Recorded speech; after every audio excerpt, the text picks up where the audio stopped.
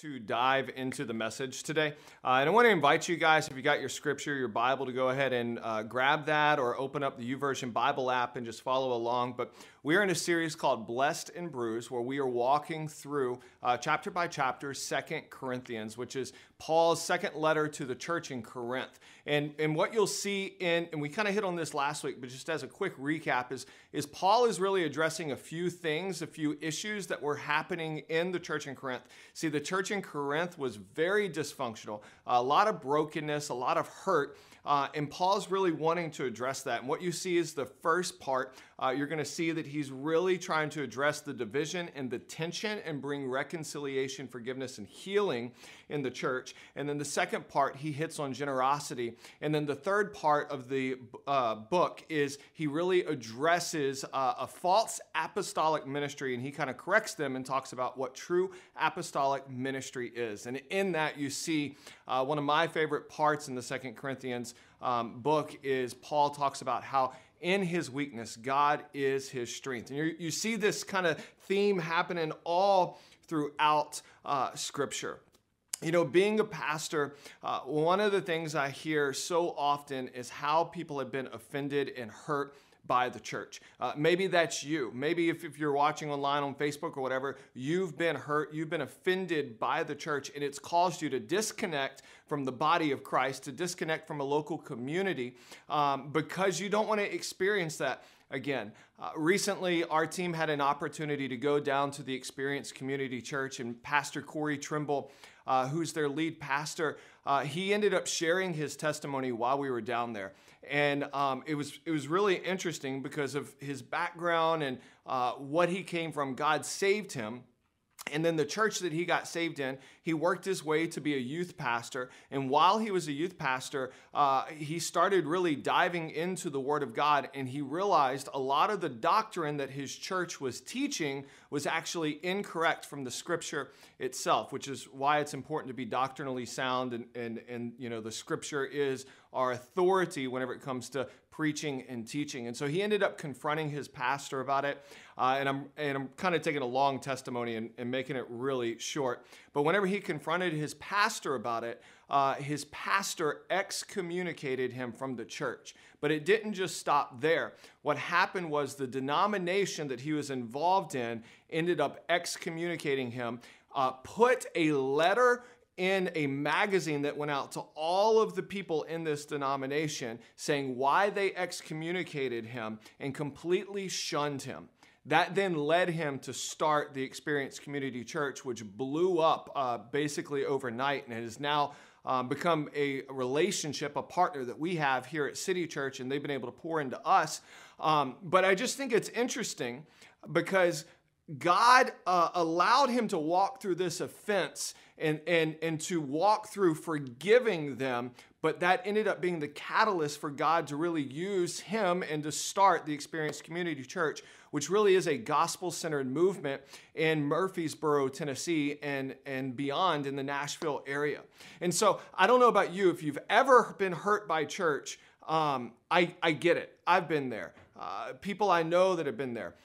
Church is filled with imperfect, broken people. And yes, there will be offense that takes place. How we handle that offense, how we handle the rejection, how we handle the hurt that we may experience, that ultimately is on us. And that's what Paul ends up dealing with in 2 Corinthians. I'm going to start in verse 5 real quick. He says, "Now if anyone has caused pain, he has caused it not to me, but in some measure, not to put it too severely, to all of you."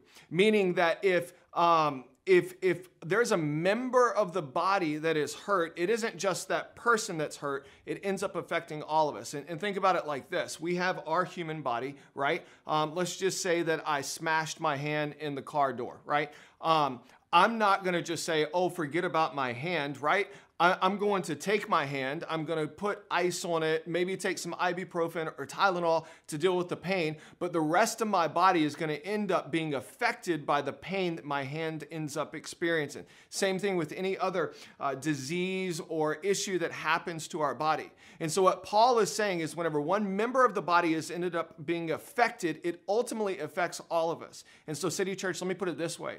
Whenever one of you guys are hurting, it should be all of us. Whenever there's an offense with one person in the body, all of us should be running to help bring healing and reconciliation to that. He continues on in verses 6 through 9. He says, "For such as one, this punishment by the majority is enough. So you should rather turn to forgive and comfort him, or he may be overwhelmed by excessive sorrow. So I beg you to reaffirm your love for him. For this is why I wrote, that I might test you and know whether you are being obedient in everything."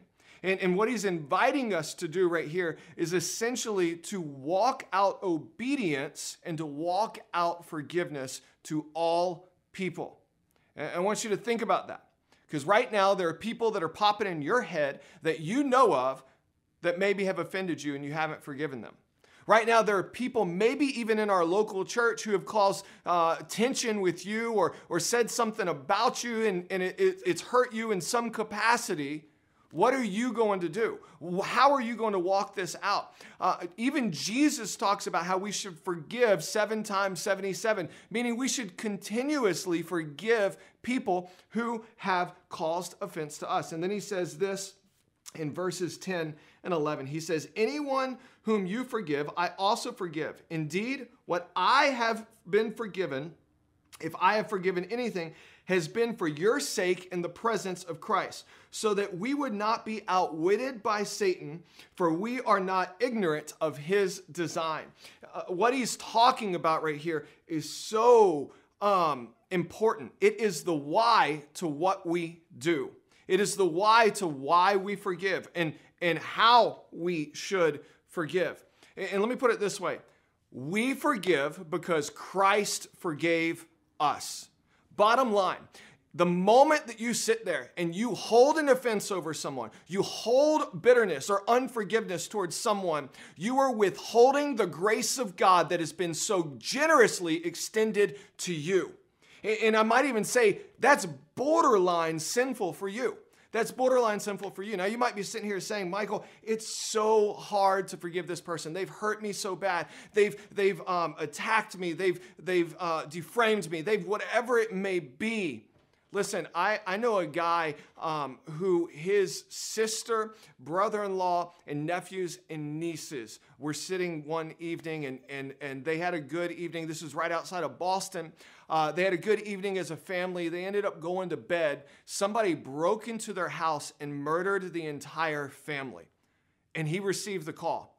And because he was a Christ follower, he ended up choosing to forgive the murderer who murdered his family.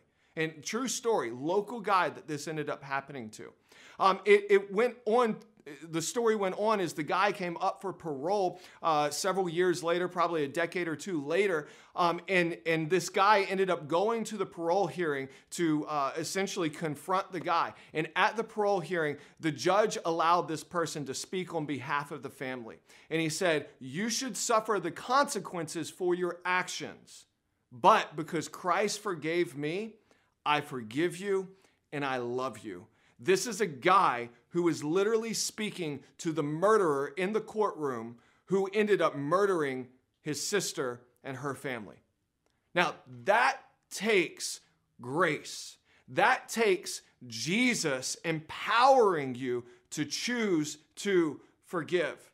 And I don't think any of us have dealt with the situation as severe as that. So here's a few things I want to say about forgiveness. Number one, forgiveness is a choice that we must make daily. Look, if your husband or your wife has offended you somehow, if someone has talked bad about you, if there's been tension or division in the church, it's your responsibility to choose to wake up and to forgive them and to walk it out. And let me just say this, it takes time.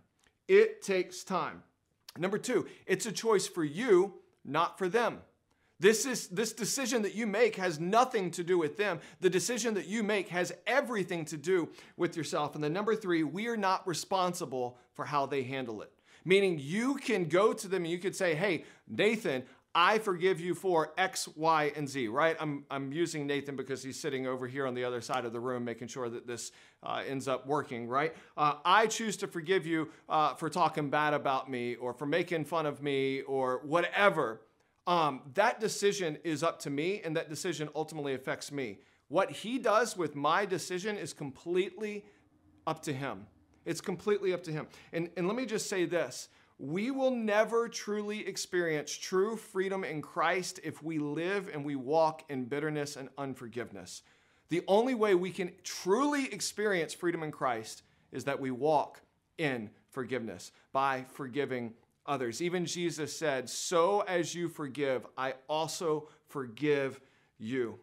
The moment that we choose not to forgive is the moment that we give the enemy a foothold in our life, a foothold in our family, and a foothold in our church community. He continues on, and he's going to shift just a little bit, and I kind of love this, and I want to talk about it in kind of two sections. So hear me out. I'm going to read verses 12 and 13, and then we'll close it out. He says, "When I came to Torres to preach the gospel of Christ, even though a door was open for me in the Lord, my spirit was not at rest because I did not find my brother Titus there.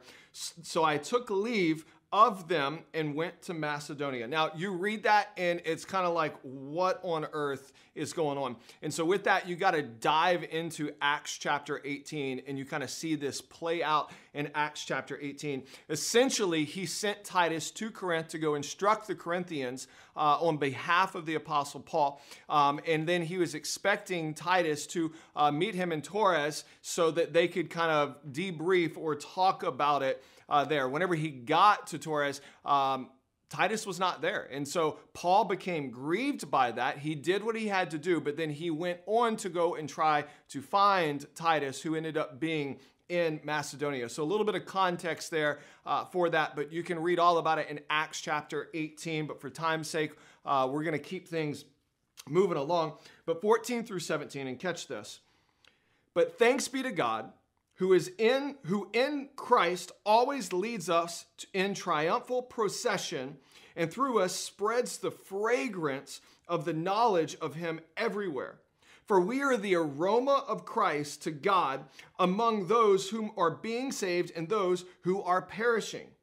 To one, a fragrance from death to death, to other, the fragrance of life to life.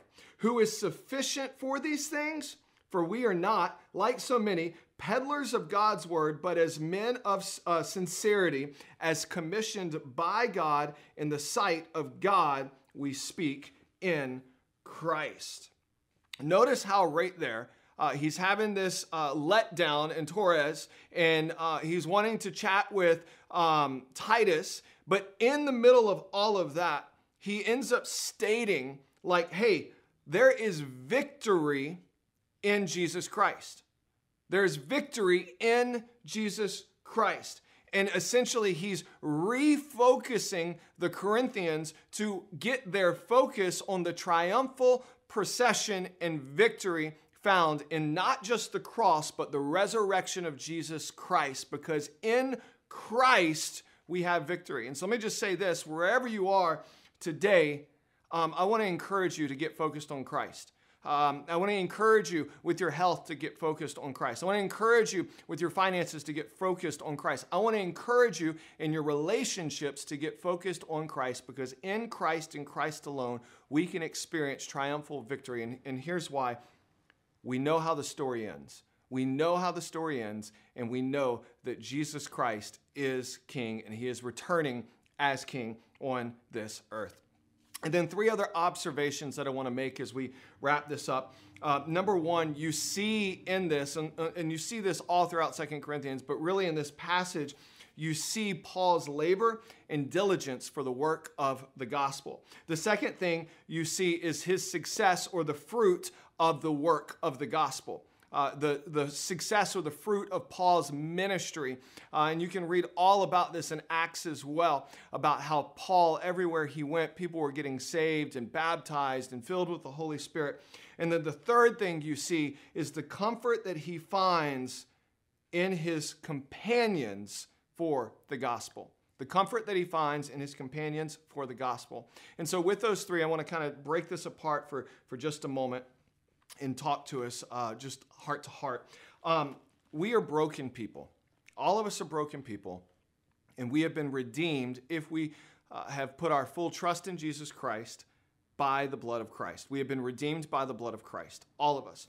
And in our imperfections, God perfects us with his Spirit, with his guidance, with his love, and with his wisdom. And so because of that, I want to challenge all of us to be like the Apostle Paul. We should labor for the gospel.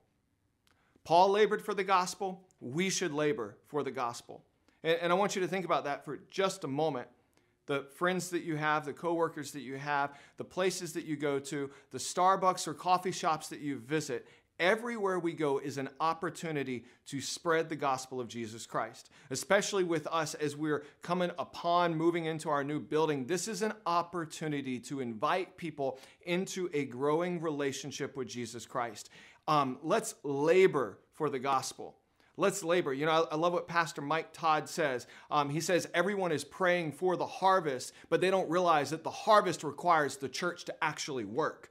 Church, we're about to enter into a work season, and we're going to see people come into our community, and it's going to be work for us, but with that work comes the harvest. So let's partner and let's labor together for the glory of God. The second thing you see is the fruit that Paul is experiencing in his life, right? All of our fruit should point back to the cross of Jesus Christ.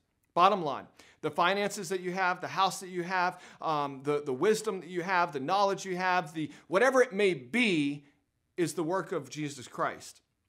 And ultimately, it should point back to Jesus Christ. This is why we don't want to shy away from our generosity. We give because Christ gave to us. We tithe because Christ gave to us. We contribute to missions. We contribute to different church plants because of what Christ has done for us. And we should not stop being generous and allow our fruit to point back to Jesus Christ. And then the third thing is you see that Paul, he desperately loves his companions, his community that God has called him to. And City Church, I want you to know, I love you guys. I love this community beyond belief. It keeps me up at night. Literally kept me up last night just thinking about our church community. That's why I've got dark circles under my eyes. Kid you not, couldn't sleep thinking about the community. Love you guys. I want to challenge all of us to press into gospel-centered community. And one of the best ways we can do this is by, when we can, and we're not dealing with ice everywhere, attend in-person worship experiences and attend house churches and get involved in serving in groups and get involved in what God is doing in our community. Because it's those gospel-centered relationships, that accountability that's around you, that is going to foster the spiritual growth that God desires for you. Listen, I have been so fortunate and so blessed by God allowing ferocious men in my life to challenge me, to call me up, to hold me accountable, and to push me and to encourage me whenever I am down. And it wouldn't be that case if it wasn't for me leaning into gospel-centered community. And so gospel community is messy, but in the middle of the mess, God ends up doing something beautiful. And I want to challenge all of us to do that this year. So look, as I wrap up, thank you for joining us today.